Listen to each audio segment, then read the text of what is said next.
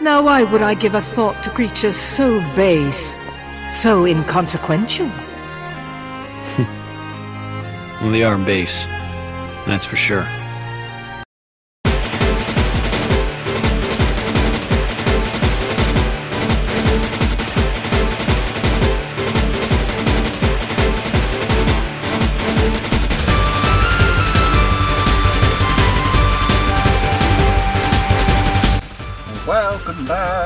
Welcome back to Kingdom Hearts Pod. I'm your host with the most, and now it's time to start.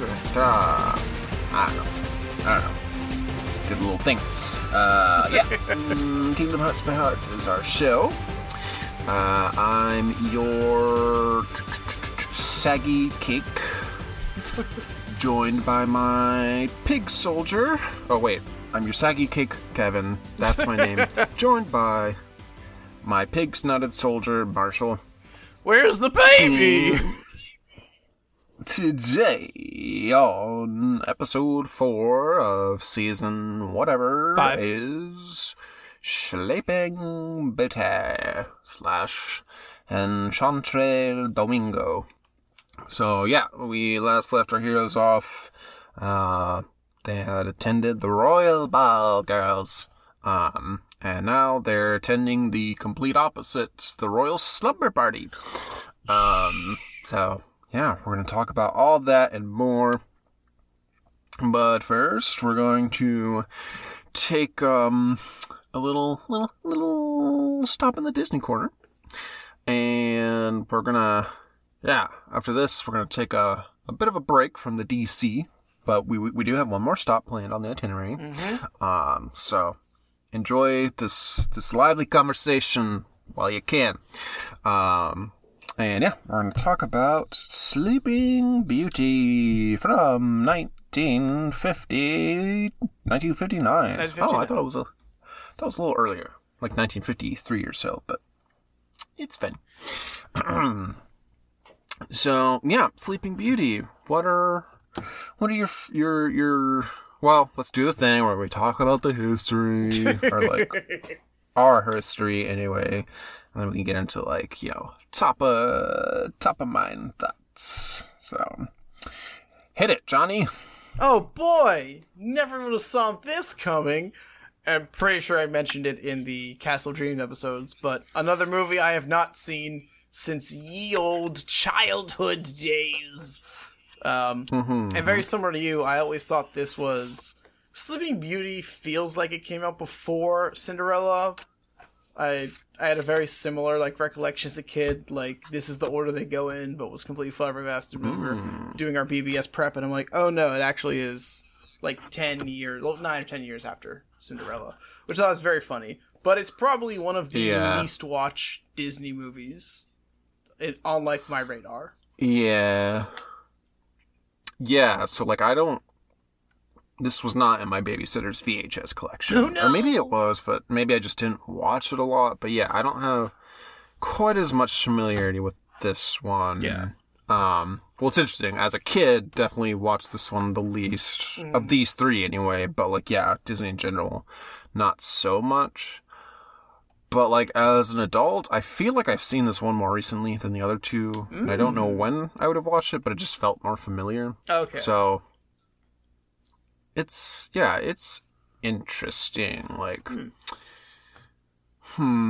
Sleeping Beauty. What are my thoughts? On paper, I feel like I would enjoy this one a lot more than the other two.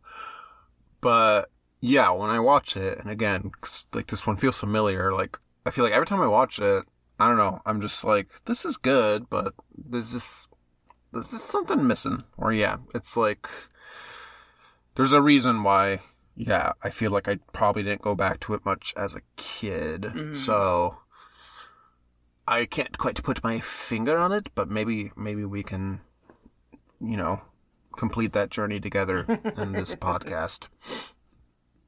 So yeah, what'd you think of this most recent viewing? So yeah, like you mentioned, this is probably one of the movies I've seen incredibly little of, or definitely the least. I was very pleasantly surprised upon rewatching it. Okay. I thought this is going to be like my snooze fest, but I was actually a little drawn into majority of Sleeping Beauty, which I sometimes you learn new things about yourself every day of your life, and I discovered that I kind of do like Sleeping Beauty. Again, I thought it was going to be pretty boring compared to I really like Snow White. Sleeping Beauty. Yeah. We talked about last week. Cinderella's kind of very middle of the road. Doesn't do anything great, but it's not inoffensive. I was very surprised by Sleeping Beauty, and so I really, really liked it, actually, which... Nice. Yeah. Yeah, I'm not gonna... I definitely don't dislike it. I like it. I don't love it. Yeah. Yeah, I don't know. Okay, so... For the most part, I think what I like the most is just the art style is just more visually interesting. The character designs are more stylized, so it feels a little more modern. Yes. And the backgrounds are really nice. It's got that weird I don't know even what to call it, but the square tree aesthetic. And especially the intro sequence, it all feels very medieval tapestry where it's all very I don't know, the perspective is very head on, so everything just looks really flat, but in a way that's pleasing. And yeah, I think this has kind of the same effect of Snow White, where for the most part the story's pretty simple, but at least it's continues to move forward, so yeah, it's more engaging than Cinderella, that's for sure. Definitely. But and it's just got that fairy tale charm. So you got the princess and the prince, and you got the magical fairies in the kingdom. So it's I don't know, it's got that sort of old world charm to it. Yeah. And the whole setup, or the opening with the three fairies show up and give her the incredibly shallow gifts of beauty and song, and then X, a specific counterspell, counter curse, whatever. Yeah, and then Maleficent also shows up and is like, should have made sure my invite made it to me, because I'm not gonna accept this curse to your baby. No. That's all good, and then yeah, you get the whole okay, now we're gonna whisk her away to the forest, and we're going to be her 3 gay mothers for the next 16 years. So it's just it's got that pretty solid setup as far as what the story is. Yeah. Yeah, I think my issue is just there's no real main character, because Aurora, or Briar Rose, doesn't really do anything, because yeah, she's a Disney princess from the 1950s. Literally her whole job is just to fall asleep. Way to go. And fall in love.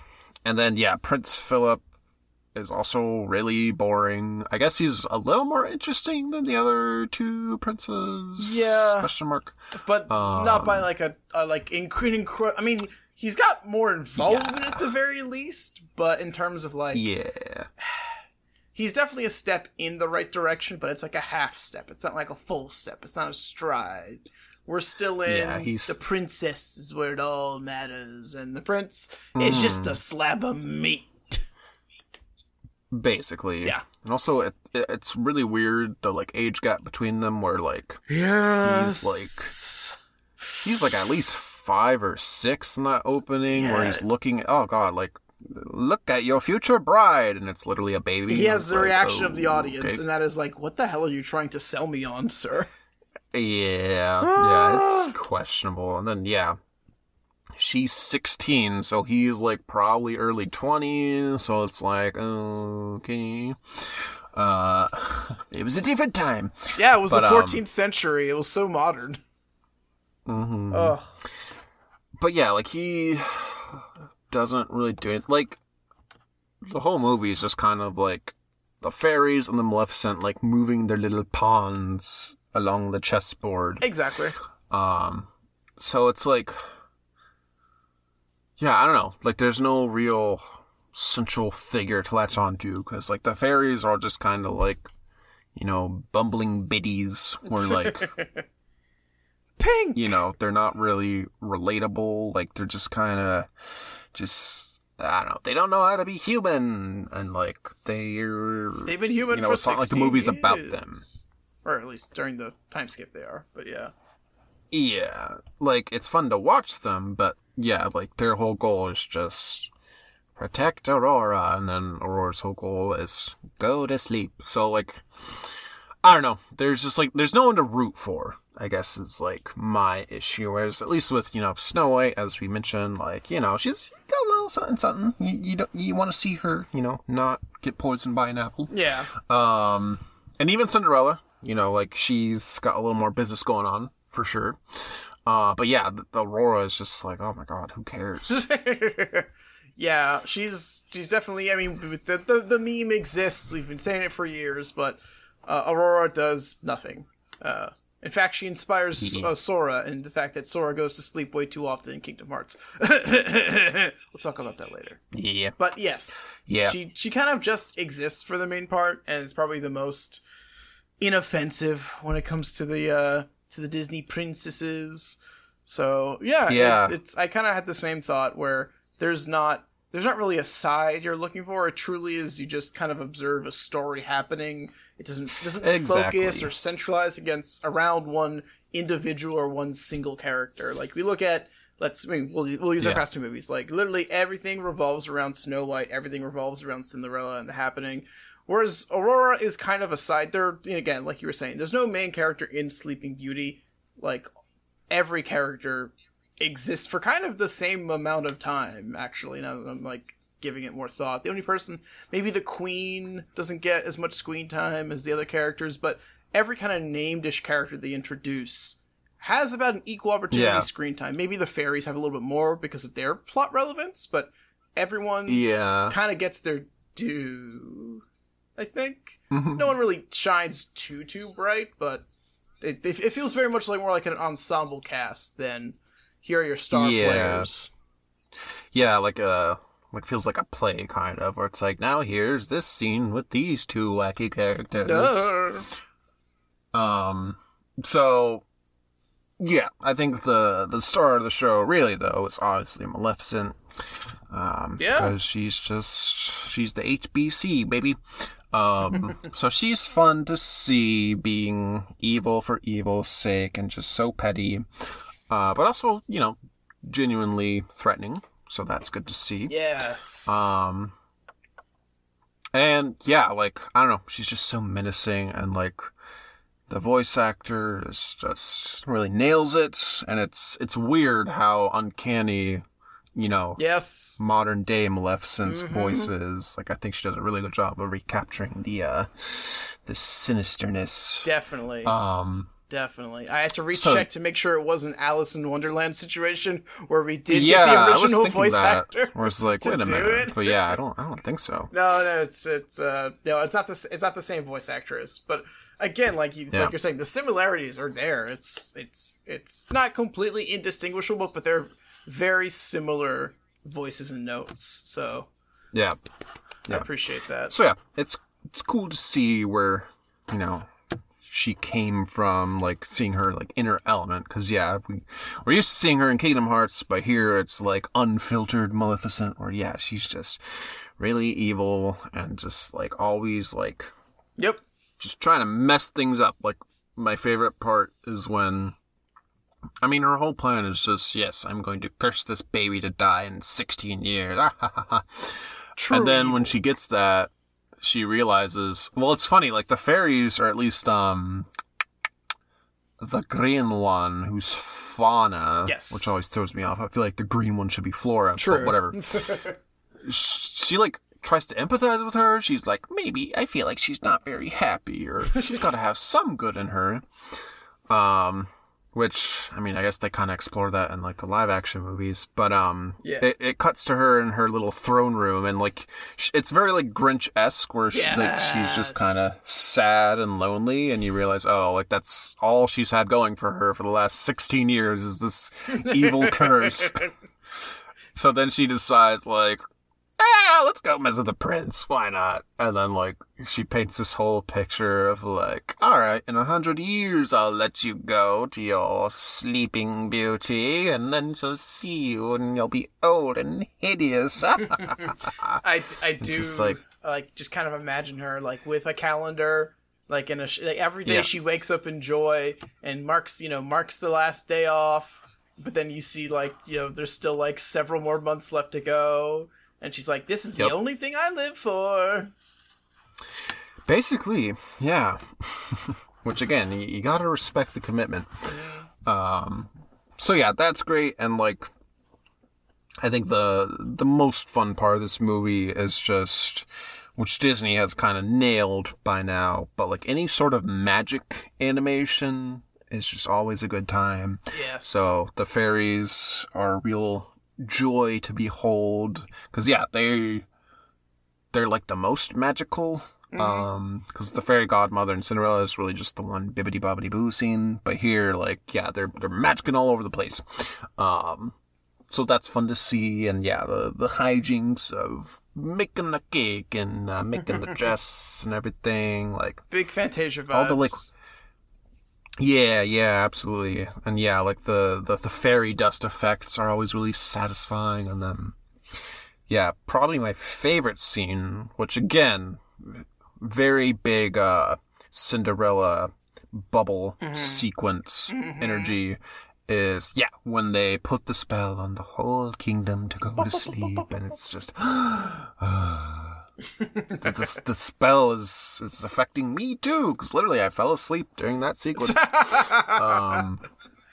Oh, how poignant. Yeah. So yeah, it's definitely got its pluses. And then yeah, the whole, like, pretty much from that point on, like, the rest of it's pretty engaging, where they go to whatever it's called, the Forbidden Mountain. Yeah, Forbidden Mountain. And you get to see the Wild Rumpus with Maleficent's minions. That's fun. And then they're, like, doing some tactical espionage action. They find the prince. They arm him. And then we get some magic escapades of escaping the castle. Meanwhile, Maleficent is about headed up to here with these no good fairies, and then she gets involved, and then yeah, it's just you love to see it. But like all these Disney movies, it's a little abrupt, where it's funny like how the thorn imagery is so Synonymous. connected, Yeah. with Sleeping Beauty. Like, I'm pretty sure, like, on the VHS or the Blu-ray or whatever, like, it will have the thorns, and it'll be, like, around the title. But yeah, it doesn't show up until the very end, Yeah. and it's not really an obstacle. Like, he just kind of hacks away at them and just gets through, and it's like, okay. Yeah, exactly.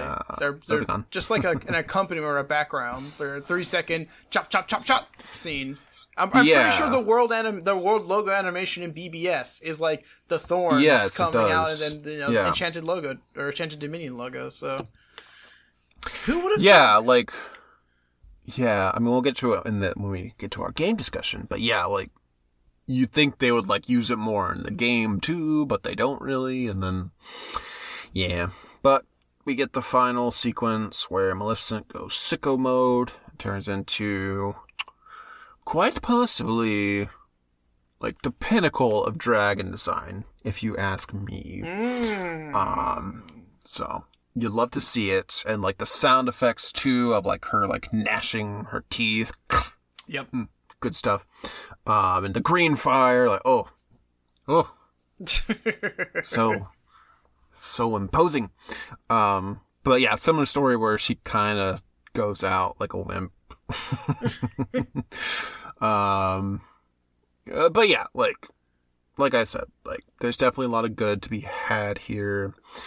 Yes, definitely. It's very funny seeing Cinderella and then Snow White and then this, because again, it's essentially the central theme kind of the movie, and then as we talk to the gameplay, definitely, but Maleficent feels, she might be lacking in some areas, but feels more fleshed out as a villain compared to like the Evil Queen or even Lady Tremaine. I think of like Pinocchio. I'm trying to think of like, the earlier Disney films that we've already reviewed and seen through Disney Corner. I guess Hook is also a step in this similar direction. Like Hook feels he's not in like a very central focus. Was Peter Pan before Sleeping Beauty? That's also the question as well, I think. I feel like it might be, because, this is 59, so I feel like Peter Pan was not in the 60s. Peter Pan was 53. There we go.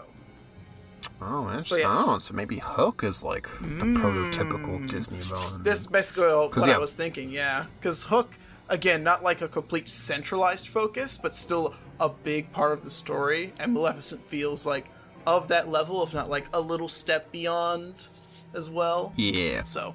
Yeah. Yeah, that was that was my thought, because again, the prior villains don't really kind of stand out in my mind as much. Oh yeah, for sure. Yeah. So it's definitely worth watching. Like I said, like the art style is really nice, so like that alone, I feel like it's worth checking out. Yeah, it's just even a departure from like the standardized style they had for the past 15, 20 years. So it feels like a breath of fresh air, definitely, and it feels almost like I was trying to remember exactly what cartoon, definitely like a Looney Tune, but like some sort of Hanna-Barbera, like of the time. Like it feels more stylized as opposed to like there's a very specific era of Tom and Jerry that I can think of, where like it's very like the line work is very heavy, but like everything else is like really simplified. And I find it very aesthetically pleasing. Definitely. So, yeah, totally. So a few stray thoughts I had. I love how King Hubert is literally just the king from Cinderella. Like yes. Same motivation, same character design, same like maniacal temperament. I run my grandchildren. Basically, yeah. The lute hero, the drunkard, the bard, whatever the fuck his name is. Yeah, best character in the movie. He's the real one. He is all of us. Yes. And I thought it was really funny how, well, one, the timing is just sensational of like literally on her 16th birthday, they finally find her because these dumb fairies are having their little magic off. It's not even like they just accidentally snuck one little magical ray through the chimney while they were doing that. No, they were like blasting each other till the cows came home, and then he saw it. And then through that, Aurora gets spinning wheeled. But I thought it was funny how like that morning, Maleficent's all like, oh my gosh, my evil plan will come to fruition. And then she gets a report from her little piggy lieutenant. And he's like, yep, we've been checking every cradle in the kingdom, ma'am. And she's like, cradle. You fools! And then the evil thunderbolt scene is very satisfying. Definitely. But I just think it's funny how like there's a precedent of Maleficent working with incompetence. She'll be used to that. So I guess it makes sense that she gets annoyed by her underlings. Actually, it really does.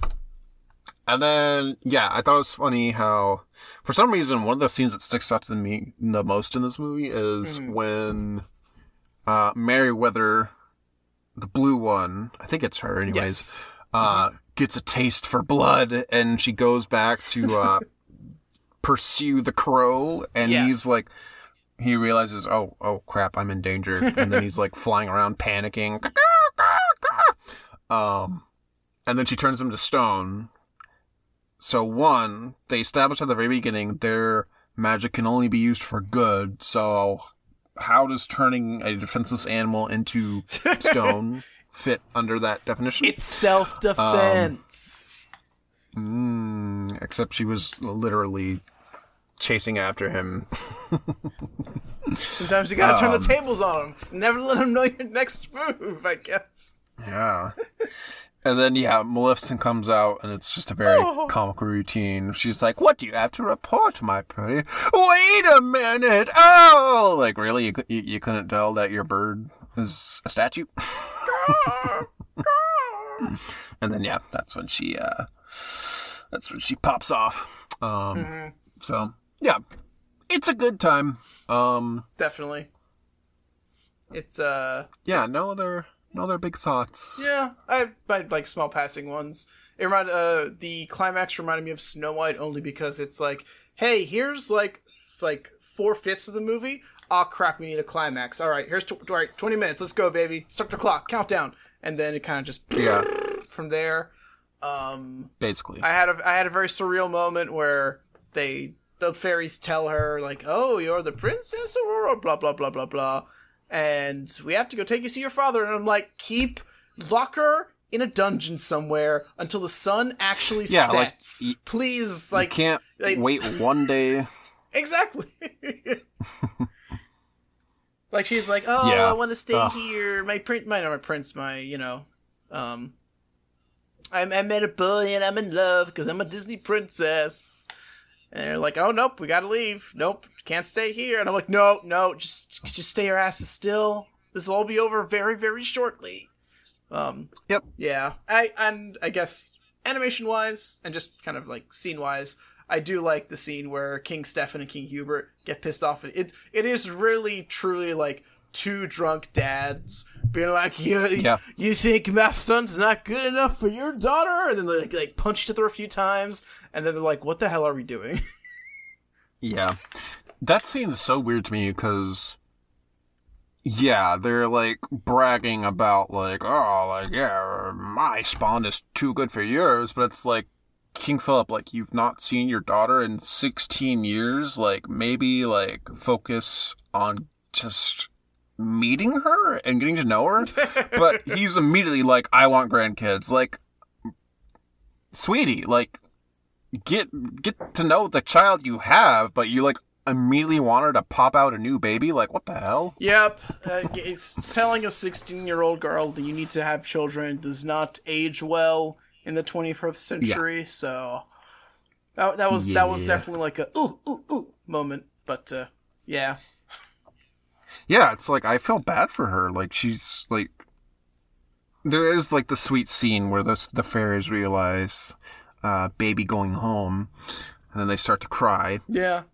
And then Flora says, oh, we're being a bunch of ninnies. But yeah, it's like, well, I'm sure that they weren't the best mothers because they don't understand most things, but at least they loved her.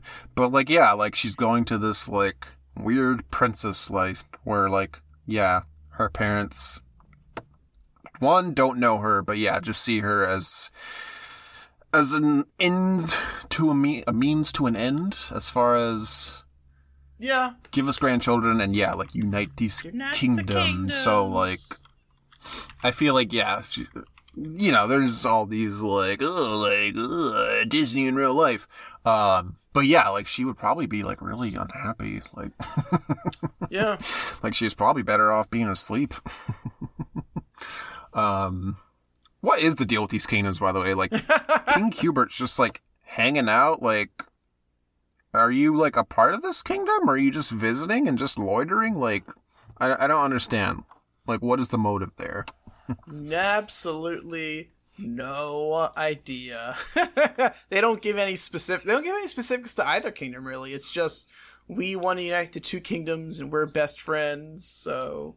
Yep. Here's your betrothed. That open and shut. Yeah.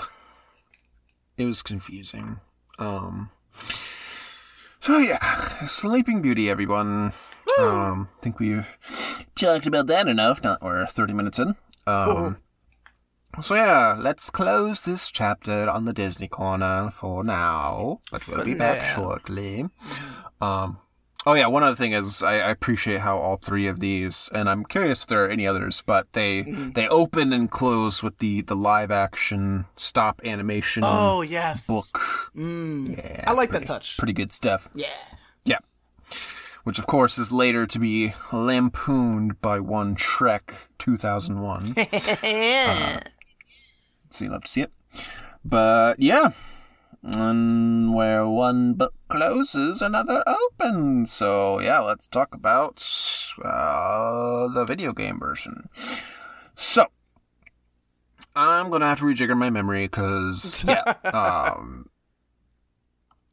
I first played Terra's Segment, which is the first chronologically Correct. of Enchanted Dominion, 3 weeks ago. So this will be fun. But yeah. So this is the first world stop period. Yep. And yeah, Terra pops in. And we get a very, he warps in, so you get to see what it actually looks like when they, disembark, which is interesting. It's kind of like how, I think it's Pride Lands in Kingdom Hearts 2, where you see them, beam down, and they're, digitized, which is kind of weird. Mm-hmm. But similar effect here, where, he, opens the portal, which looks very much like, the giant energy bombs, the spirit bombs from the Lingering Will fight. Yeah. So, that's interesting. And then, he comes out in his Keyblade armor, and then it kind of phases out. So, yeah, it's just, one of those things, I think last episode we were joking, okay, why...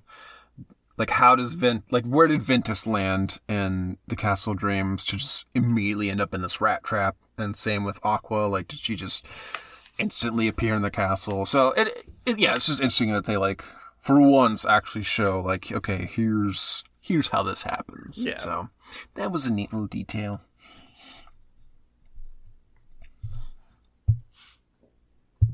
Yeah. Because Terra is supposed to be... You're basically, here is the actual start of the story in the game. So yes. I do appreciate that. Yes. Yeah, exactly. But wait, there's trouble afoot. There's Unversed. So immediately get into a little fighty fight, which at this point is nothing. And then there's one little scampering ne'er-do-well who we decide to follow. And he leads us to the bridge. And then we get our title card, baby. And then, we immediately run to Maleficent, which is, so again, this is the very first world of Terra. So, it just establishes this theme of, Terra meets the bad guys. Or at least, I guess it really happens twice, because it's not like he meets Lady Tremaine. Yeah. But, Maleficent is his first point of contact, in the outside worlds period. So, he doesn't assume any malintent, which, alright, I guess fair enough. Precious sweet dumb boy. Yeah. And then, he, asks about one Xehanort, which she's like, Xehanort? I don't know any Xehanort, but maybe you'll find out if you go inside the castle, dear. Which is interesting. Clearly, it's Maleficent, so she's, definitely trying to play him. 1,000%. But he kind of falls for it.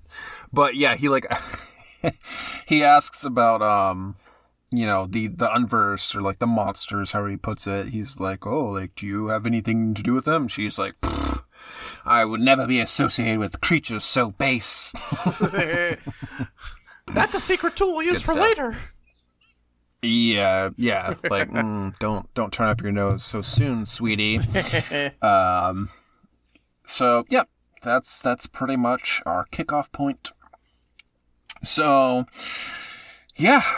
we go into the castle and, more Unversed goodies.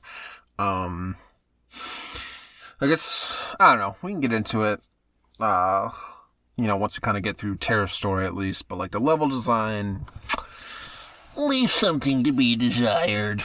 And maybe it's because this is, your first visit.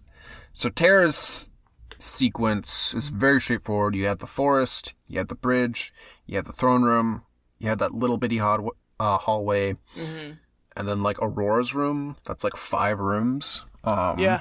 So it's really not a whole lot to do in this visit. But yeah, we make our way to Aurora's room, and yeah, there's like a dark door. Yeah. Is it, again, it's been a while. Is it outside her room, or is it on the bridge? I don't. Oh yeah, it's literally like her bedroom door has like this dark aura around it, and Terra's like, I have a keyblade. You know, something we've seen a million times in other games preceding. But yeah, it's like, I point at it and the darkness goes away. Yeehaw. Yeah. Are we to presume that Maleficent put that there? Like, because like she shouldn't know that. I mean, I guess she would know. Yeah. But, like, at this point, spoiler alert: Aurora is asleep the entirety of this world. I don't think she even. Yeah. She only speaks in the flashback version of her and Philip meeting in the damn forest. Yeah, she's somehow more useless here than she was in the movie. Oh my god! So it's not great. Exactly. Again, she's not a character. But yeah, at this point, the fairies have put everybody to sleep. So yeah, like the way we jump in at like you're saying that like, you know, last 20 minutes climax. So it's an interesting spot to start.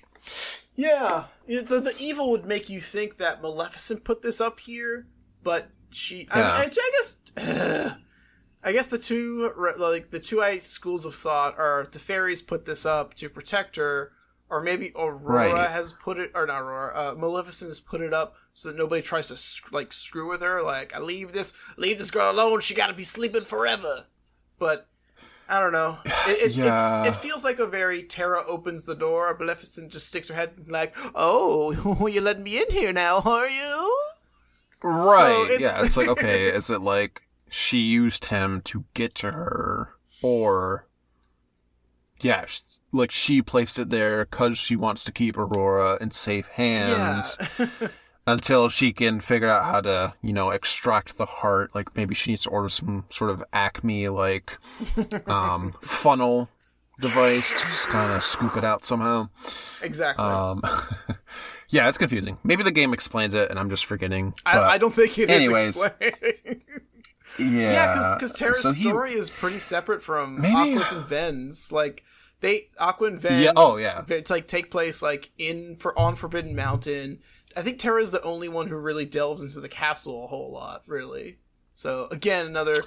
I guess Dwarf Woodlands was pretty segmented between the 3 characters, but this feels kind of a similar vein, where Terra is, like, adjacent, but not truly intertwined, to kind of make him feel like he's on the outskirts a little bit. But yeah, it's, I'm not sure how to think about it in hindsight, honestly. Yeah. Yeah, again, we can get into it more when we actually visit the other side of the world with the other characters, but this is by far my least favorite world of these 3. So he busts in, which maybe it was like an alarm for her, like, okay, only someone with a key can get through here, because now she's privy to certain information. Yes.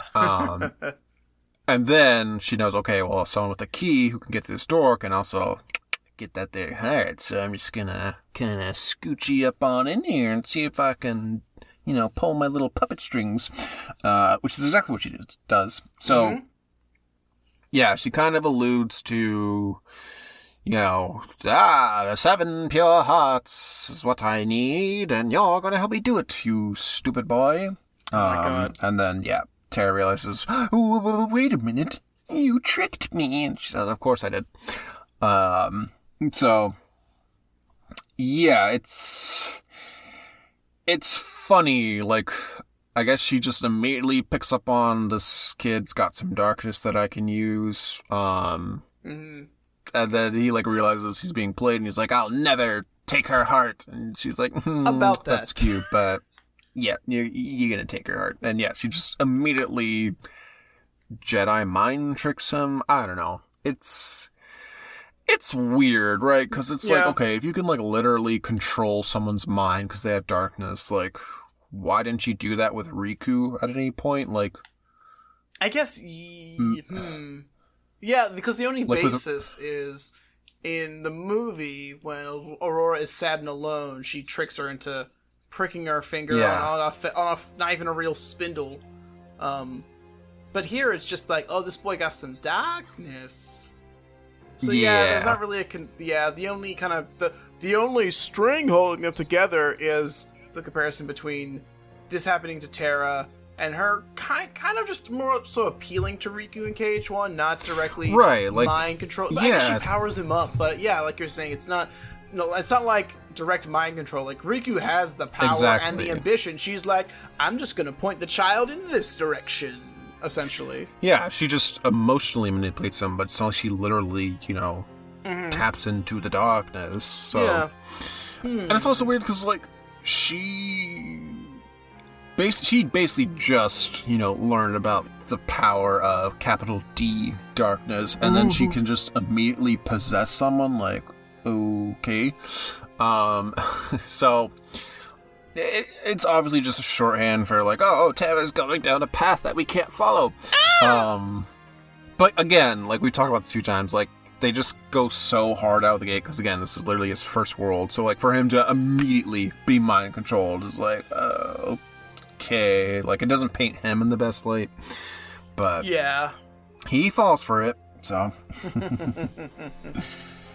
and he steals her heart, and then she just kind of immediately yoinks it away. Goodbye. And then he realizes, he comes to his senses like, oh man, what a crazy night. Oh no, what have you made me do? And then, she says, the Xehanort you're looking for is in another castle, but not mine, so get the heck out of here, you idiot. And then, after all that, you decide, hey, can I get your number? Let's forge a D-Link here. Which, it's interesting that, you can D-Link with a villain, so you like to see it. Yeah. And her moveset's pretty cool. She's got her fire and sleepy attacks, and then, the like finishers, like lightning based, and then like an actual like dragon fire move. So like it's all very on theme, so that's cool. Definitely, it's greatly appreciated. And then, for sure. I wish they would do that more because I think she's the only. I think there's a Captain Justice / Captain Dark D-Link when we get to it, but I don't know for sure. I don't remember. But I don't think he connects with any other villains, unfortunately. I'm like trying to think right now. I don't think so. There is,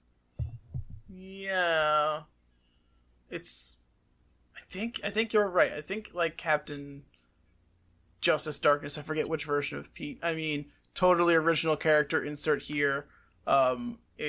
It kind of is, and it's also not even a story one; it's a side one too. But I think this might be the only villain one, and this might be. I think this is the only Terra exclusive one. As well. Yeah. I don't know if the other 2 have exclusive D-Links. I guess we'll keep an eye on that throughout the rest of the game. Ven has one I know of and won't say anything. I don't think Aqua has an exclusive one, actually. So that'll be something to keep in mind. Okay. I think I know which one you're talking about for Ven. Yeah. But I would asterisk that. Yes. Yes. Okay. Yeah, like, all that to say, like, I wish they would have leaned into this a little more, like when Kingdom Hearts does, like, multiple playable characters, like, they give little hints of, like, okay, here's this one thing this character can do, but, like, I feel like they never, like, go all the way with it, so. Yeah. I wish... it's sad because a lot of the D-Links are good, but... Yeah. I guess it's a double-edged sword of that multiple characters get access to them, aka Ven and Aqua get the majority of them, Terra actually loses out on a lot of D-links. But because there are so many that are across the 3 characters, they feel, especially when you're even like not even like we're doing every kind of concurrently. I remember playing BBS for the first time, doing the 3 worlds and being like, cool, I got Cinderella again. Cool, I got Cinderella again. Yeah, cool, exactly. I got Cinderella again. So I don't know what could have been done to zhuzh it up a little bit more, but in hindsight, I would have appreciated something like that. Yeah. So, anyways, Maleficent disappears, and then I don't even know, like, does she tell him, like, go down to the throne room and fight a monster? Nope, she just pieces out. That's it. Yeah, so then, okay, yeah, I think I remember, like, thinking, oh, this is really weird and out of place, but yeah, you go down to the throne room, and there's a monster for you to kill. It's just like, okay, I guess we needed a boss somewhere. Exactly. Oh, and if you're a good little boy and you explore the tower room, you can get an attack recipe and a sleep command, which, yeah. So, we're at a weird place in the game, or at least I am, where, like, it feels like the command, like, the command tap has kind of dried up, right? Where, like, when you do get commands, it's, like, new ones, it's, like, these kind of one-off spells, like sleep, where you can't really do anything with it. It's kind of just one and done, and then, like, I think there's, like, a sleep strike that you can meld, but, like, it's not like you get sleep ra and sleep ga, so it's, like, you kind of hit a dead end as far as, like, new commands to meld, and then, like, the other one is, like, binding. Yes.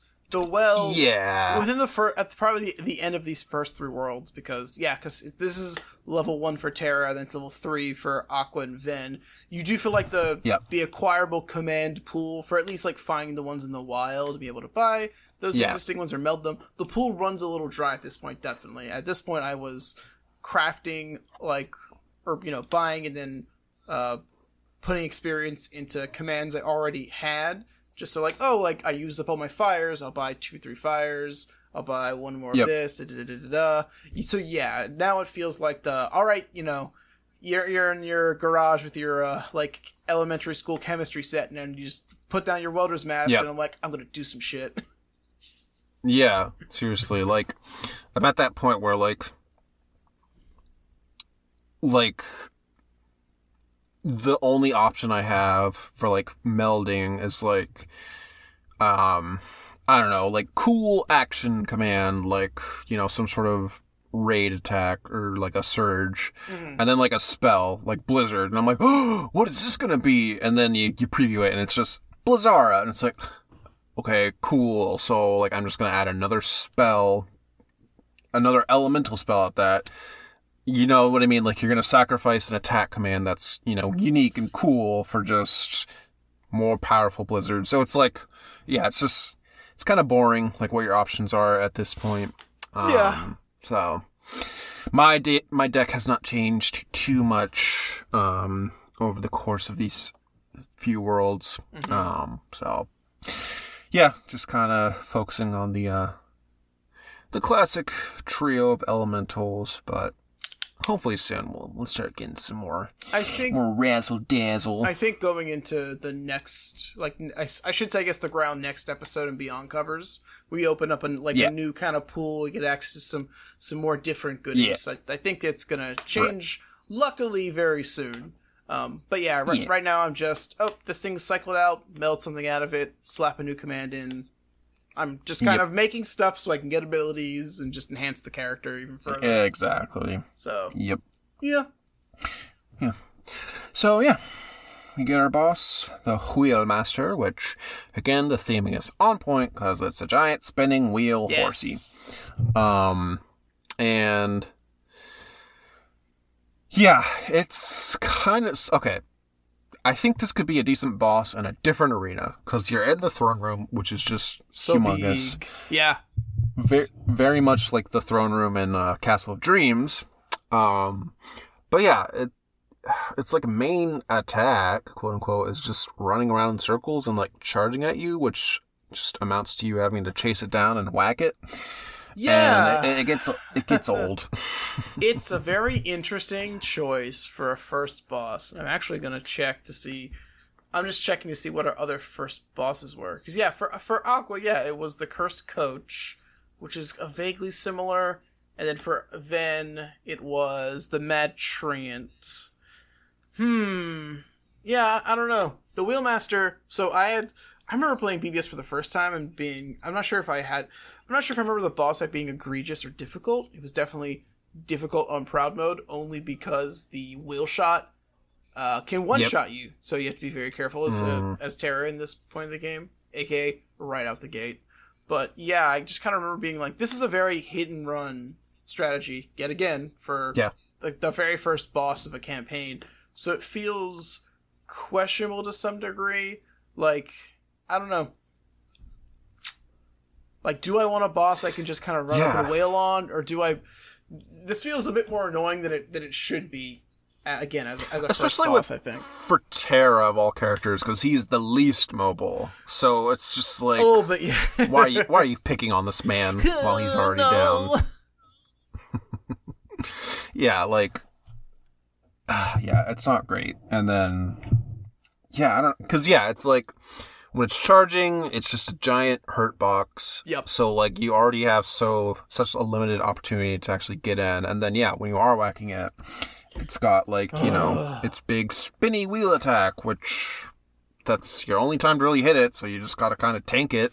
Which, again, I guess it's Terra, so I guess you can kind of do that. But a little bit, yeah. Yeah, like, there's really not much you can do, like, defense-wise. Because, you just want to capitalize on when it's stopped and just get in as much damage as you can. Exactly. God, the jump attack. It reminds me honestly of the coach. So Aqua's first boss, but a lot of the times, especially like after the wheel shot, for those who haven't played or fought against Wheelmaster, it shoots around the room, which I do like. It makes use of the fact that there's a lot of space in the throne room, and then the wheel just kind of falls to its side. And then it jumps around randomly, getting back to the wheel so it can re-equip it, do whatever it wants to do next.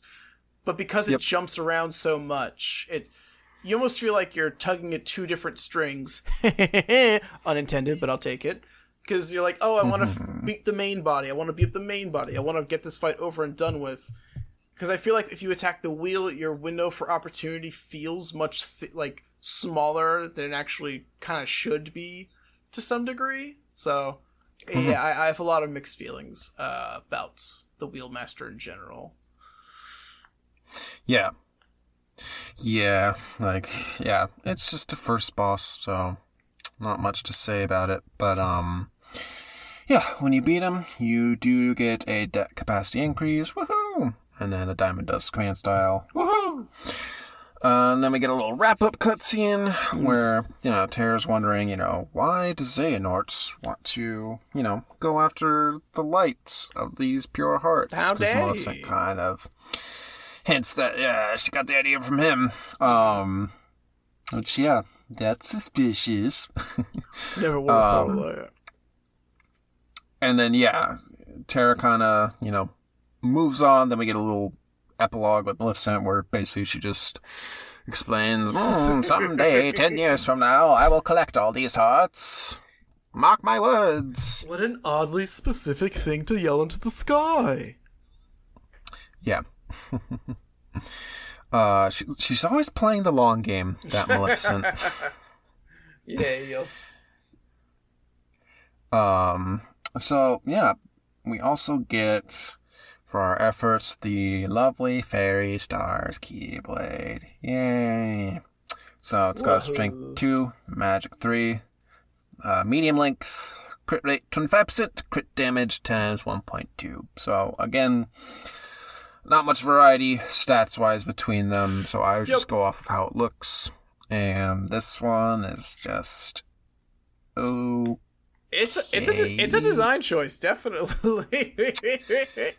It's so weird. It feels like it's like every I imagine in this scenario there's making your character here's your sliders for every single aspect of this design, and it feels like it's extreme in one direction and then the opposite in one gauge, and then I don't know. Like, Fairy Stars feels very all over the place to me, honestly.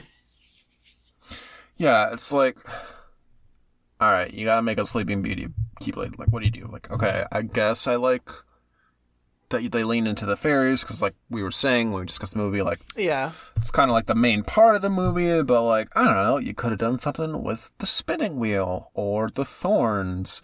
Especially like, I wish they would have done exclusive Keyblades for some worlds. Like, Yes. Terra could have gotten like a dark Keyblade. Give Terra like, Thorn 'cause he's- Keyblade. Yeah, like that would have been pretty cool. Yeah. But yeah, like Fairy Stars is just basically like a rainbow popsicle Keyblade. Yeah, that's on point. What can I say? Yeah, like it's a lot.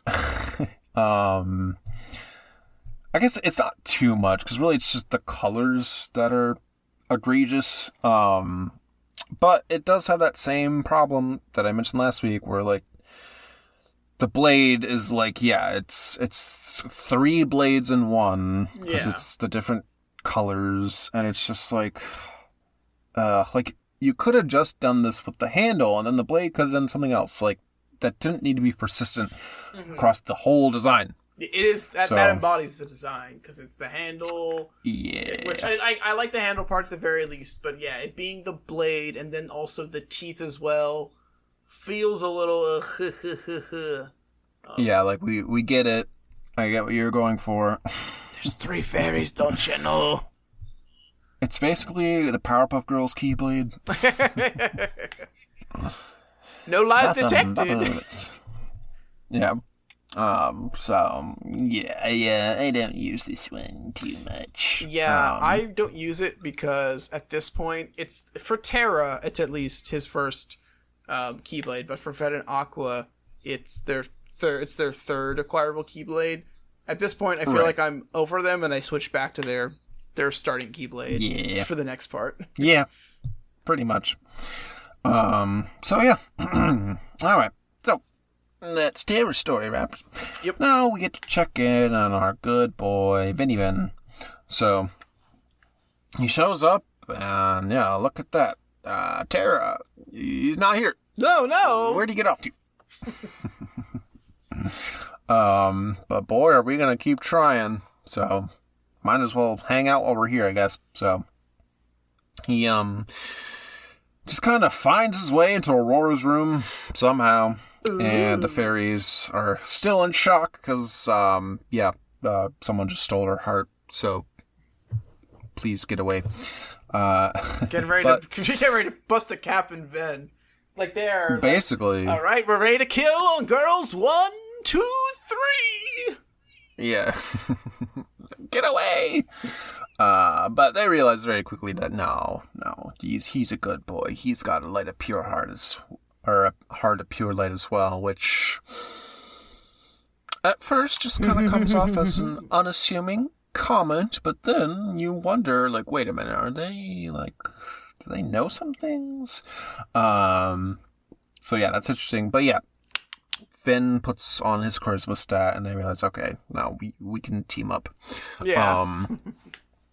And yeah, he asks, what's the story here? And Maleficent stolen her heart and whisked it away to the Forbidden Mountains. And Ven just says, oh yeah, I'll go there. I got nothing better to do, so let's do it. Basically. Yeah, so, yep, we have our orders. So, same deal, you could kind of explore the castle a little bit to get some trezies. But yeah, you make your way back over the bridge and through the forest, and we end up at a wall of flames, which... It's funny, so this happened in the movie as well, but they're like, oh no, a giant wall, what'll we do, gals? Oh wait, we can use magic, let's do that! And then they just get rid of it instantly. Yes. And yeah, the same thing happened in the movie when Aurora goes through the fireplace, and then the brick wall materializes, and then the fairies are like, "Oh no, Aurora, get Super back! easy. Oh, what are we gonna do?" Barely an And then, inconvenience. wait a minute, and then Flora just magics it away. And it's like, why were you bothering? Like, they were literally like banging on the brick walls with their hands. Like, someone get us through this stupid thing. It's like, come on. Like, you're fairies. Like, what are you doing? So yeah, it's like needlessly like presented as an obstacle when they can just immediately yoink. Exactly. And yeah, we get quite possibly the most pointless room in the entire game, which is just the scary cliff leading up to the castle, which I guess, so when Aqua comes here, they add some enemies, but for some reason when you're Ven, there's no chests, there's no enemies, you just walk up the cliff. It's like, okay. Yeah, like you couldn't think of anything to do here. Yeah. Like, it's not even like it's like a platforming where like you jump from cliff to cliff. It's like, no, just it's a literally long a hallway. straight damn line. Yeah, so watching the movie, I do appreciate a lot of the scenery in Enchanted Dominion, but I think of the level design, the actual execution, and I think of this and like the other rooms. I'm just like, why, God, why? Because there's nothing. There's like the imagery, fantastic. Me actually walking through it. It's just a big empty room with nothing to do, and I want to scream, but I have no mouth. Yeah, basically. So you get to the castle, and I do appreciate how, and Kingdom Hearts does this a few times, but yeah, you get the I guess in this case, unversed enemies, where you beat up the piggies and the whatever, the like weird chicken archers. Yeah, they're just called Maleficent's goons. That's the Goon Squad. So that's fun, although they do not drop the D-Link juice. So if you D-Link at all, like, you're pretty much screwed. Like, you're not going to be able to get it back up for the rest of the world. Mm-hmm. So that's annoying. But yeah, you get to whack them. And there's some mild... or actually, no. When Ven's section, it's just straightforward. You just kind of round the corner in that first room, then just go through. And then, you end up in the throne room, and for some reason you get a scripted fight where the goons just kind of come at you from both sides. And it's like, okay, like, you think, like, the fairies would have something to do here? Yeah. Like, I don't know, like some sort of, like, you know, when you're escorting Minnie and you got that little spell. Yeah. But, no, it's just beating them up on your own again, so whatever. Yeah, it's very odd. Very odd that it was an instance fight, but what do we know? Yeah. So in the next room is does Ven have the maze as well, or yes? Okay. So it's just called Hall. It's just the room called Hall. But for those who have played Enchanted Dominion, it's the weird Team Rocket secret base one where there's warp. There's warp. The warp points are also fairly straightforward. It's just the inconvenience of, it reminds me of, here's a very specific core memory, but there's probably other puzzles like it in video gaming. It reminds me of the treasure chest shop in Majora's Mask, where, very similar concept of, you have a grid in front of you, but only as you approach do the barriers and the walls come up, so you have to find your way through on your own. Well, trial and error. Yeah, for sure. Like, I don't know. It's just annoying. Like, I think the imagery of Maleficent's castle, it's like peak evil castle design. So you could have a lot of fun with it, especially like I said, like in the movie, like one of my favorite scenes is, you know, when she's chasing the crow outside, and it's like, like they're like, you know, scaling like the rooftops and stuff, and like you get all that, like, you know, the exterior of the castle with like the spires and everything. There's none of that here. Like, most of the floor plan for the castle is this big old hall, which has nothing to do with the movie, and it just ends up an annoying labyrinth. So it's like, okay. Normally with this sort of thing, I would be very thorough to like make sure I'm hitting every warp point so I can get all the treasure, but I was just like, I don't care. I just want to get through this as fast as possible, which when you do that, it is actually pretty simple. Like, I think I only had to use like 2 portals, and then you end up, you know, at the goal. So I was like, okay, like, why is this so pointless? Yeah, it's a time, definitely, but I don't know. It's so back and forth for me. Like I appreciate it's something different, but then again, I think we talked about this either in Woodlands or Castle, that it just feels like kind of extra padding to kind of like lengthen it out a little bit. I don't know. Yeah. Like, I don't know. Like, I guess I appreciate that it's something different, but yeah, like, cause like, in the movie, right, when the fairies first show up, like, they're terrified, cause they're just like, we can't go there, girls! And yeah, they're like sneaking around and stuff, they like do their little shrinky dink, so like, maybe you could have brought back the Tiny Vin segment, and yeah, done like some cool stuff there where like, yeah, you have to like avoid like, yeah, like the giant pig guards or something, I don't know, but yeah, instead we get just this weird annoying maze where it's like, okay, like, yeah, you tried. I am getting flashbacks to the stealth sections in not Chain of Memories, Days right now as you say that. Oh god. Okay, maybe this was the better choice. But yeah, like, okay, so I guess we've explored pretty much all the world now. Like, yeah, so like from end to end, you have pointless room with Aurora, hallway, pointless giant throne room, bridge that's really long, forest which kind of shakes things up a little bit because there's like quote-unquote platforming where you can jump on hills to get chests. Truly quote-unquote platforming. Yeah. Yeah. And then basically another bridge with the cliff. And then the first room in the castle for Maleficent is kind of interesting. And then the throne room, which, I mean, it's pulled from the movie, so I'll give them props for that. It's like very much 1-to-1. Same with the good castle throne room, I guess. And then there's like some other corridors that are pretty nondescript. And then, yeah, this big hall. So it's just like, I think it's just the most boring of the worlds as far as like nothing's interesting. I would say yes. Like nothing interesting is happening with these rooms. Like you're not using the space in any clever way. Correct. And yeah, it gets really tedious because it's literally just a straight line from point to point, and you do that with all three characters basically. And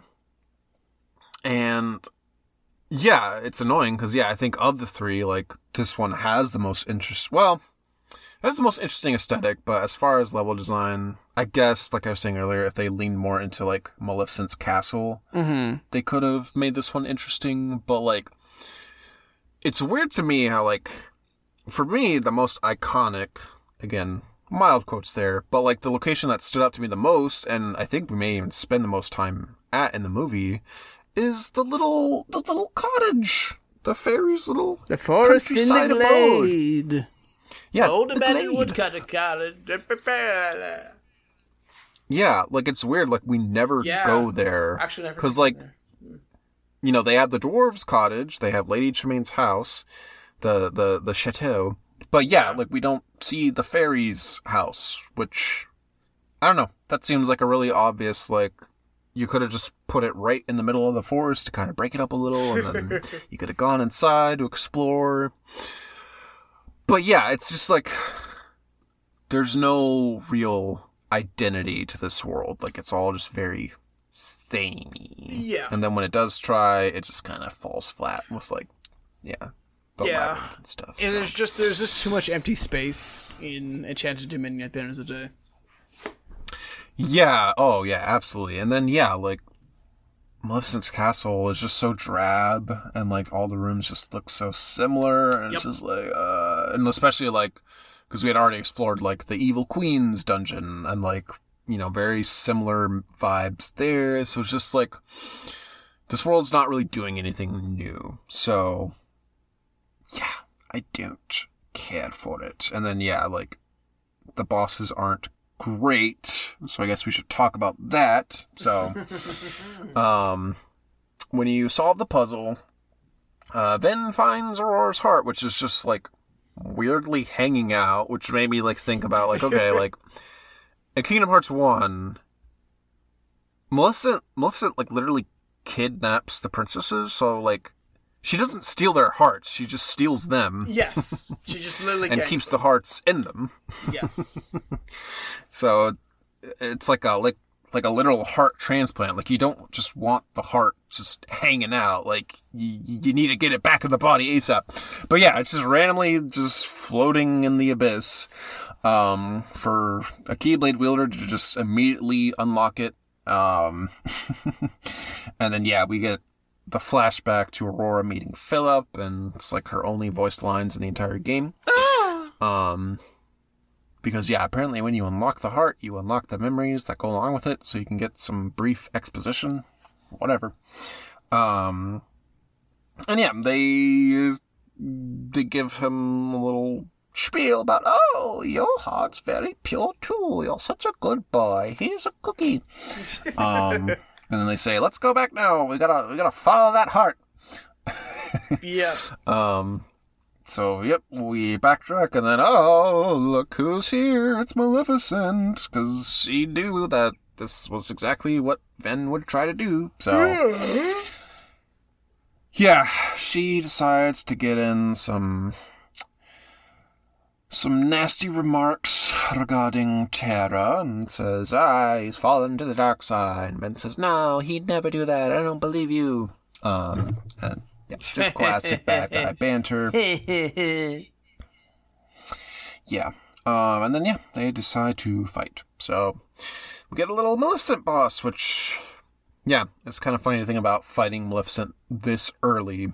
But, yeah, she's pretty straightforward. Like, very similar to the KH1 Maleficent boss, where, like, she's kind of static. She doesn't really move around a lot. Yeah, she warps around, that's it, but she doesn't have like any actual movement. So it's be where the people are, aka just run over to Maleficent. Yeah, it's like the opposite of the Wheelmaster, where like she's pretty easy to track down, and you just whack on her. But she's got some classic Thundaga magic up her sleeve. So definitely want to watch out for that because it hits really hard, but it's super predictable, so pretty easy. Yeah. And then she's got like a variant where it'll create multiple strikes around her, so watch out for that. And then when she gets tired of it, she just kind of warps away, so that's kind of annoying where you gotta chase her down. But again, not really anything you can't handle. Exactly. And then her big attack, which is not really threatening at all, is Cursed Light, where I guess if you fail it, I assume it would like put you to sleep? I believe, and I'm going to double check because I keep tabs open for this reason, I'm pretty sure Cursed Light just, it doesn't poison you, but I believe it just saps your health away. It doesn't do anything like that great, honestly. I'm double checking right now, but yeah, I don't think it's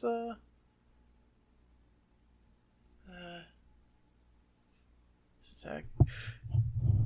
Yeah, that's yeah. It'll sap your HP a little bit. Won't even, funny enough, it puts her to sleep. Well, the reaction for it puts her to sleep, but doesn't actually put her to sleep. It doesn't put Ven to sleep. God damn it. Okay. Like, you're never going to see the effect because there's such a huge window for you to get to the little fairy circle where, you do the reaction command, which is just hit the buttons and a sequence, and then it just immediately reflects the spell back on her. No! And then she goes Betty bye. And you can just wail on her. So I do appreciate, in seeing the movie now, that the fairies have a big help in Ven's part of the story. Yeah. And be like, we're gonna help this boy, and they're very useful in the back half of the movie as well. Realize that you also don't even have to run over to the fairy circle. Like, a lot of times it'll just yank you there as well. So I guess for visualization, for those who haven't played it, Maleficent fills the room, and there's like a circle where it's obviously like, come over here, fatty boy. Sometimes it literally just yanks you there to the safe spot. You don't even have to do anything, and then you start to do the reaction command, and it's fairly simple. Yep. So overall, pretty easy boss fight. Yeah. So when you beat her, you get the Thunderbolt command style, which I don't know if we've talked about this one yet, but it's probably my least favorite of the elementals because I just feel like the attack animation is so like, I don't know, stuttered, like laggy, slow, like it just doesn't feel good. Like, I'm trying to remember exactly. Yeah, it's at least I'm a big fan of I forget the hell what the fire one is, but I really like Diamond Dust. Firestorm. I really like Firestorm. So yeah. So Thunderbolts, it feels a little lacking. Personally, I haven't used it much this playthrough because you just get it as Vin, and then I have it on Aqua, but I haven't swapped over to it yet because I haven't done with Aqua's OG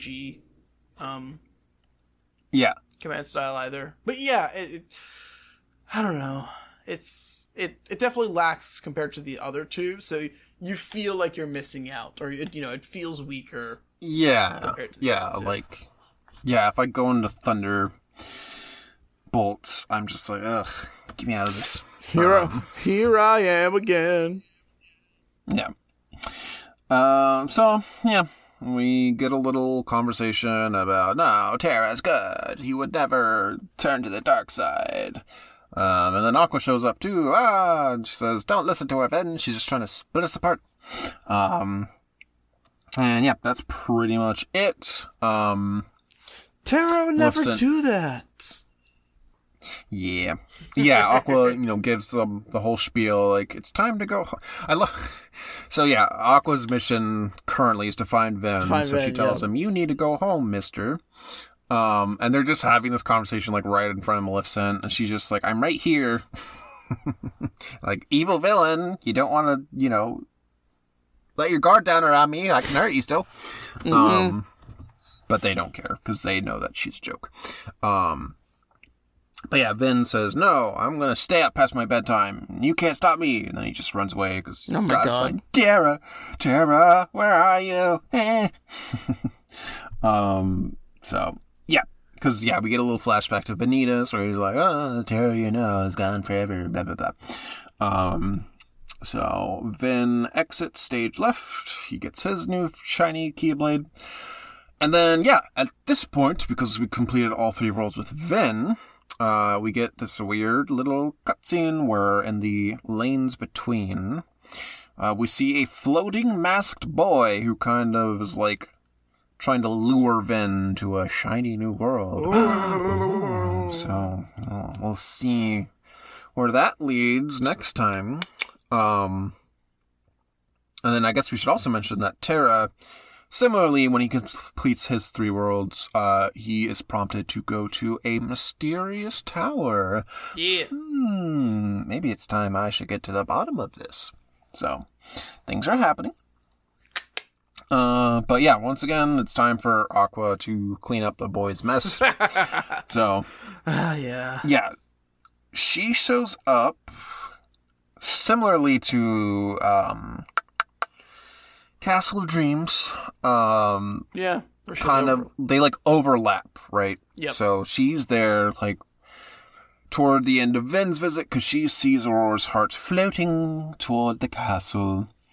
So yeah, we make our way toward said castle, and we have the same conversation plays out from Aqua's perspective, but we get a little bit more because she stays after Vin leaves. And Maleficent kind of hints that she knows what a Keyblade is and understands that it can unlock hearts, blah, blah, blah. Oh, and no. Then through that, Aqua realizes, oh, wait, Terra used his Keyblade to get that heart for you. Uh-oh.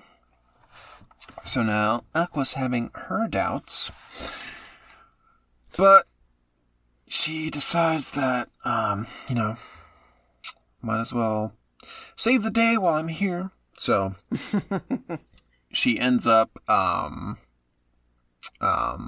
going to the dungeon and finds, or no, sorry, Maleficent just yoinks her. Yes. She summons a black hole, which Yeah. throws her to the dungeon.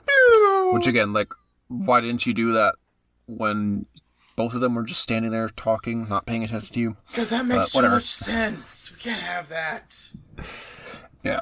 So, yeah, she meets Philip in the dungeon, and they decide to team up. And then the fairies show up. Yay! So, the gang's all here, everybody.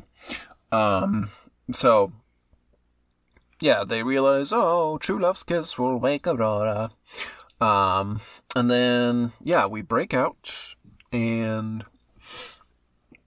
Prison break! Yes, so Aqua can kind of explore a little bit more of, like, the corridors in between, but you want to end up in, the hall, which, yeah, has magically... It's not a labyrinth anymore, so, again, it's just another giant empty room. Yep, So, we love the... cool. Yeah, like, it's a weird choice. Like, why bother going here at all? Yeah. But I guess it's a way to team up with Philip. Yay. And fight off some goons. Yeah. Which is just kind of, okay. Like, it's weird, because, like, he gets the HP bar treatment and everything, so he's, like, an actual ally, but, like, he doesn't really do anything, so it's like... He goes Why are we doing swish and this? he goes swash. He's got nothing really flashy or unique. And I feel like that's kind of just an epitome of a lot of the BBS party members. So, Yeah. his, Yeah, they tried. there you go. An attempt was made. It was not a Yeah, great one. Yeah, so especially on proud mode. I don't remember this happening a lot on normal difficulty, and you can attest to that. Philip, on my end, just gets swamped, and then he's just like, well, I guess I'm dead now. And I'm like, sir, I need you to take care of, like, one enemy. I'm dying over here. Yeah, he didn't die for me, but I was wondering, like, okay, is this like a fail state if he does die? Because that'd be really annoying. No, I thought the same thing. I was like, crap. He gets... I was about to say second winded. That's the ability. But yeah, he'll come back eventually. But you can't... It's not like a Donald Goofy where you can try to heal him. Like, Right. BBS is truly, you are the party, and, like, sometimes you get a friend, but truly, it's all you, baby. So you better protect yo shit. Yep. So, yeah, after that, we end up back in the entrance hall, but they put up the gate, so we gotta do some platforming bits to knock on some wheels, so... Yeah, you gotta fight off more goons, and then you'll get a Prince reaction command. Yeah. Where he throws you up, and then you smash the ramparts to make a little notch to jump up on. It's weird. But it's something, I guess. So, yeah. Just gotta find the wheels, and then knock them out, and then look at that. The path forward is clear, and then... I guess through the power of friendship, Aqua learns high jump. Yay! She doesn't high jump at this point, yeah. Yeah, which, yeah, feels very early / interesting that she learns it at this point, but the boys don't, so... Yeah, I don't remember when they get it exactly, but don't that'll be rem- interesting to see. Yeah, they don't have it as of yet. Terra got it, I believe...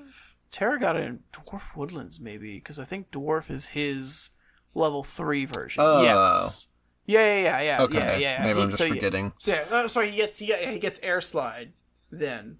And then Ven is just left out to pasture so far. But, yeah. Right. Okay. So yeah, we're officially free. Yay! Woo!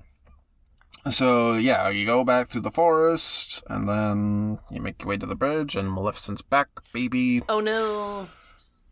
And then she goes dragon mode, because of course she has to, and... Yeah, it's... Insert annoying boss that's also a Maleficent dragon here for the second time! Yeah, like... I mean, I'll say it's pretty straightforward because she'll end up on one end of the bridge, then she'll go to the next. But like while she's there, you know, you can hit her. She'll do some fiery bits, and she'll like, you know, slam on the ground and do some bites. But they're all attacks that, you know, are pretty avoidable if you know what you're doing. So it's not like she's like constantly running away.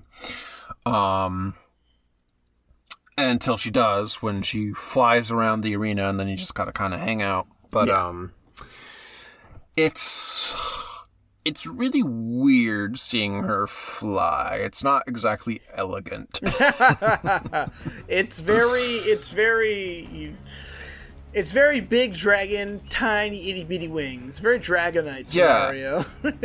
Yeah, it's like the end of Bug's Life when the German caterpillar turns into a butterfly, and so he just gets really tiny wings. Yeah.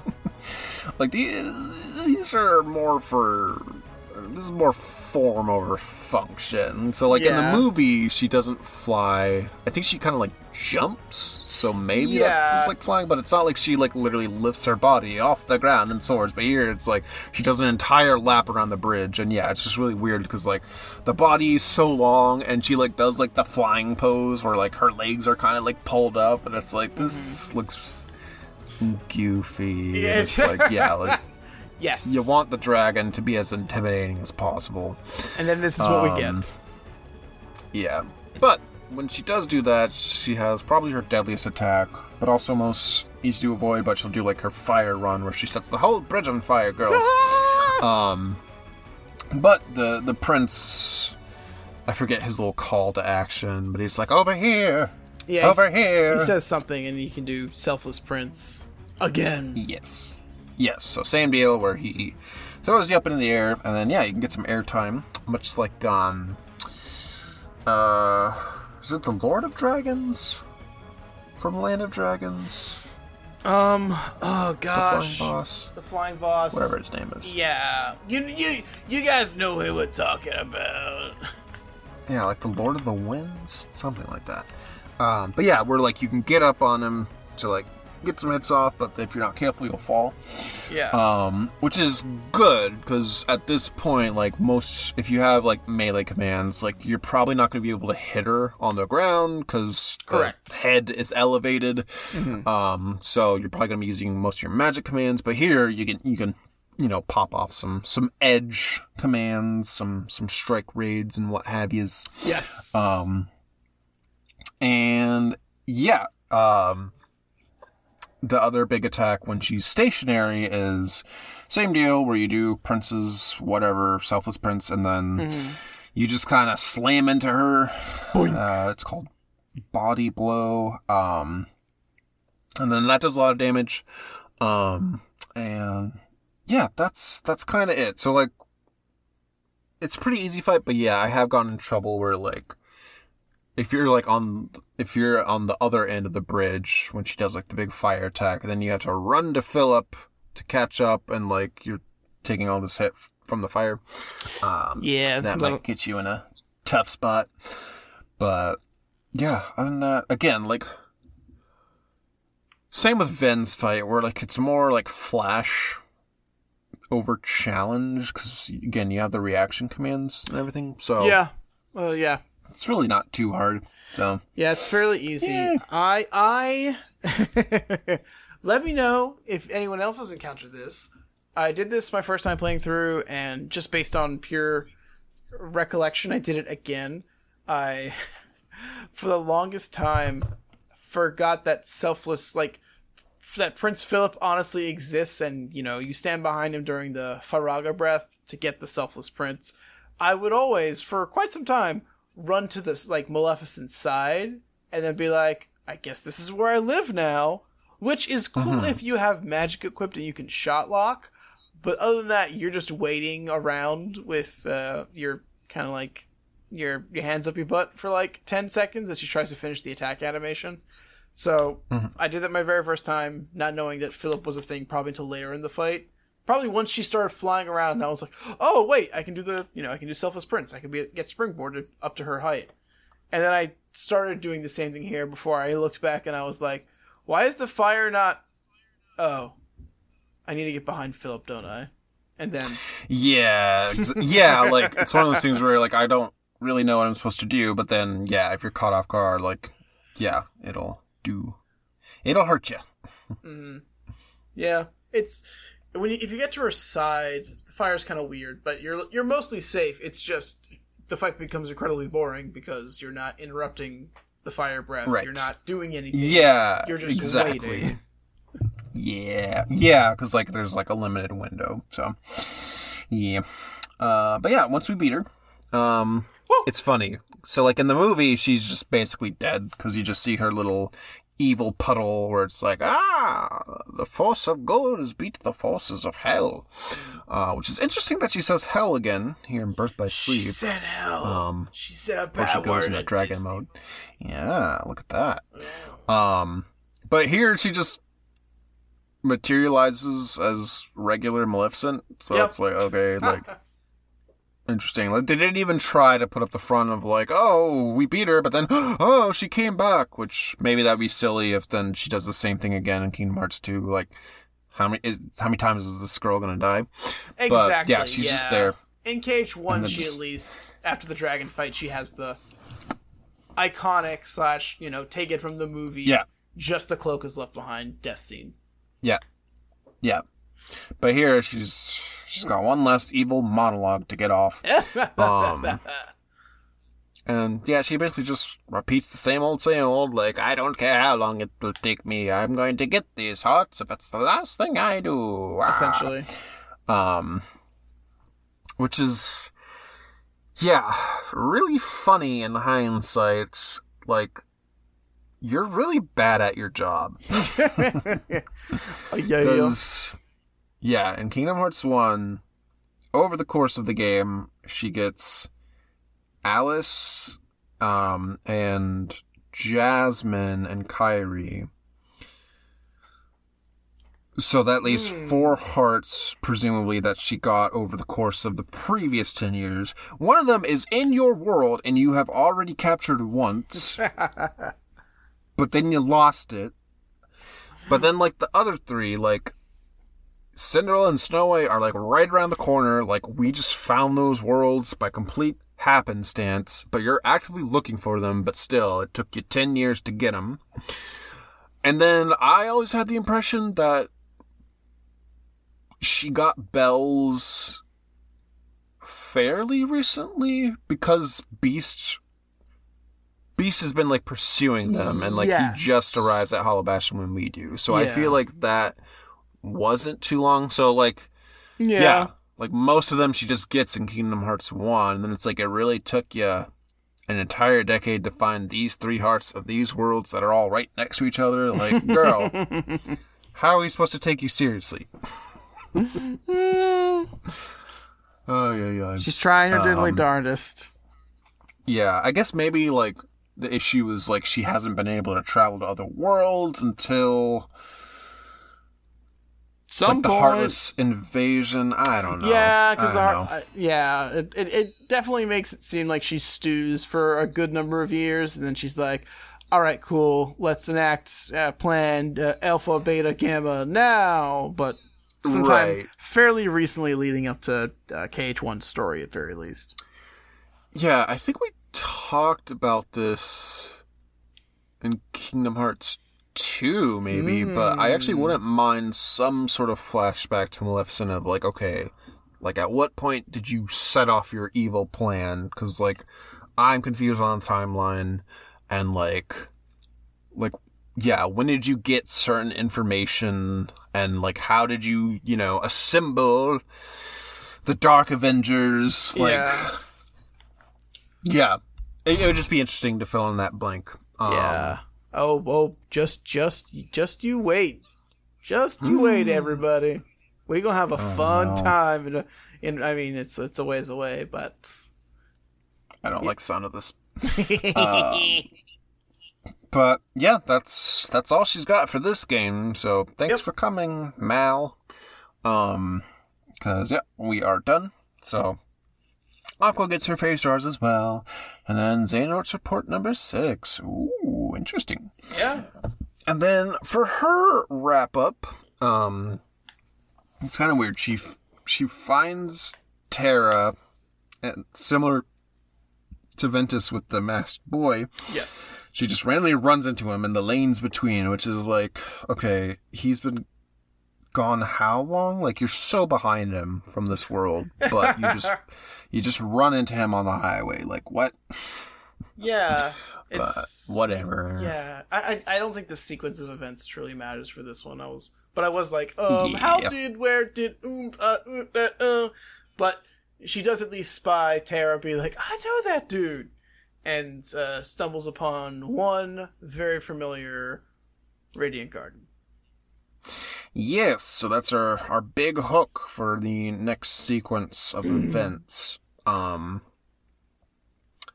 I don't know, it's just so annoying to me how they keep running into each other and then they keep splitting up. It's like, can y'all just stick together? Like, tell Ven, okay, like, if you're not gonna go home, at least stay with me so I can keep an eye on you. Jeez. Scooby-Doo, but what if they never stayed together and they always broke up to find the monster? Or split up? Yep. Yes. Yeah, and we're gonna see it again in the next world. So yeah. Yeah, that does it. So yeah, like I said, like Enchanted Dominion, not a great world. So, and like story-wise, yeah, it's interesting because yeah, it all happens so late. So, like, there's, like, very little, like, plot impact as well. Because, like, yeah, I mean, it's probably the worst offender of, like, just being so empty. Which, maybe they're, like, using the excuse of, oh, the kingdom's, everyone's asleep. So that's why you don't see anyone.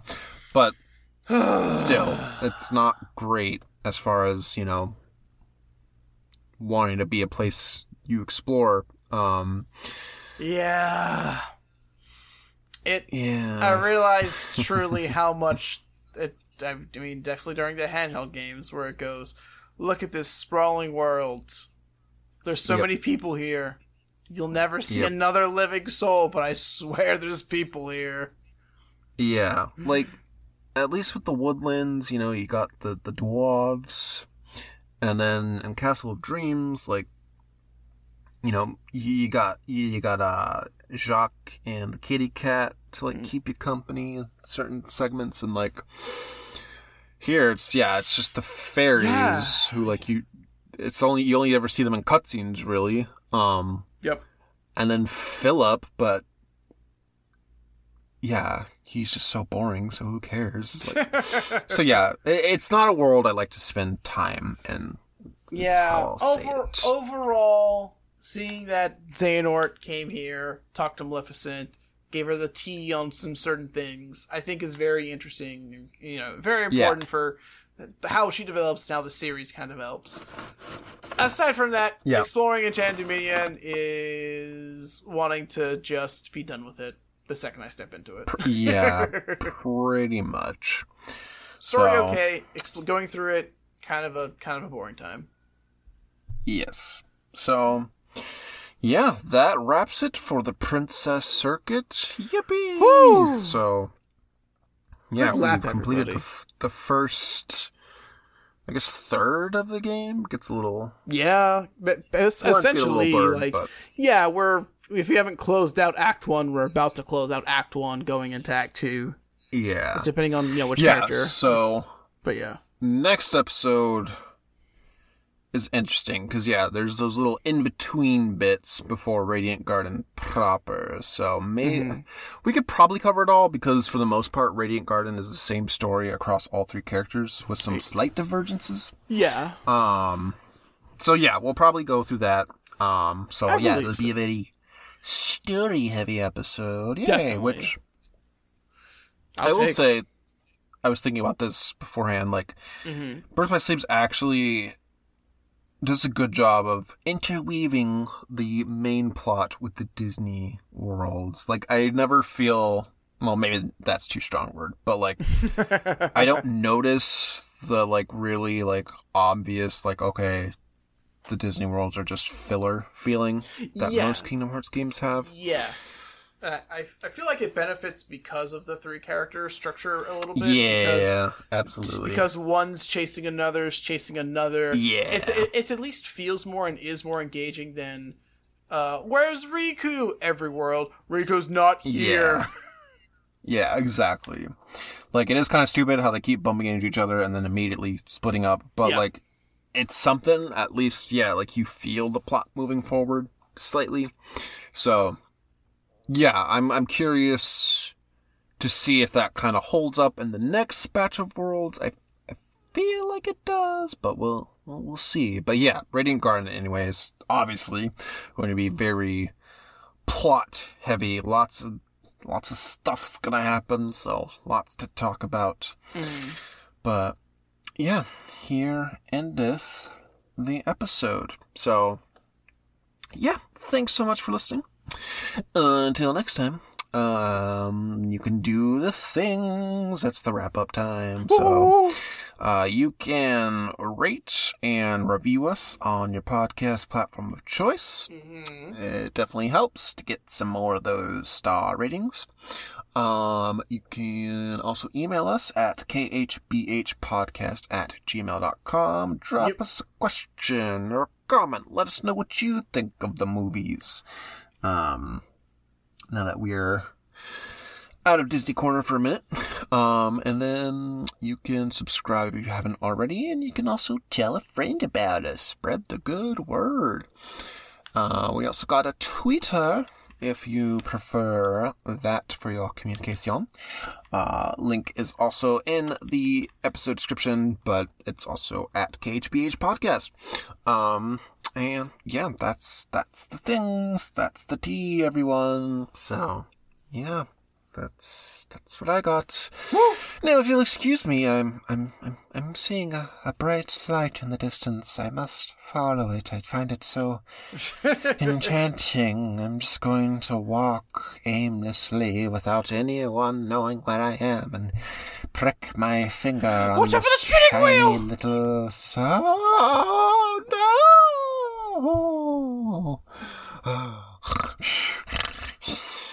Oh, Kevin's dead. Do you think the spindle was like, did it poke her? Like, did it prick her finger? Like, was it pointy, or was it just like, she just touched it and then just immediately, oh. I imagine it's supposed to be pointy because she mentions if she pricks her finger, or she's gonna prick her finger and she's gonna die. Yeah. Like, I feel like I remember the scene, like, a little drop of blood coming out, but then when I watched this time, for some reason, it looked kind of dull. Maybe it's not a censor. Maybe it is a censor version. She does touch it, but then it's immediately like, ah ha ha, cut to Aurora dead. Yeah. Yeah. Sorry, sleeping. She's not sleeping. She's sleeping. She's not dead. But yes. Yeah. Okay. Yeah, I do love the part where Maleficent, like, it's like a cat showing you their dead bird, where she, like, pulls up her cloak and she's like, "Here's your princess," and it's like very, like, graphic, like how they show her, like, so sprawled out on the floor, like almost like she's dead. yeah, literally. Like with Snow White, you just see the hand fall, and it's like, oh, but here it's just like she, like, literally collapses, and it's like, okay. Happy birthday! 1959. We have the technology to show a dead girl on screen. I mean, sleeping girl. Yeah. Oh, yeah. Alrighty. Well, yeah, that's all we got, everyone. On that note, I'm going to collapse IRL, because... Don't we all? I've been very sleepy lately. Yeah. So, very fitting for this episode, but... Yeah. We'll see you next time, where there'll be action, drama, romance, conflict, all that and more, in the next episode of Kingdom Hearts by Heart. Bye-bye. Bye.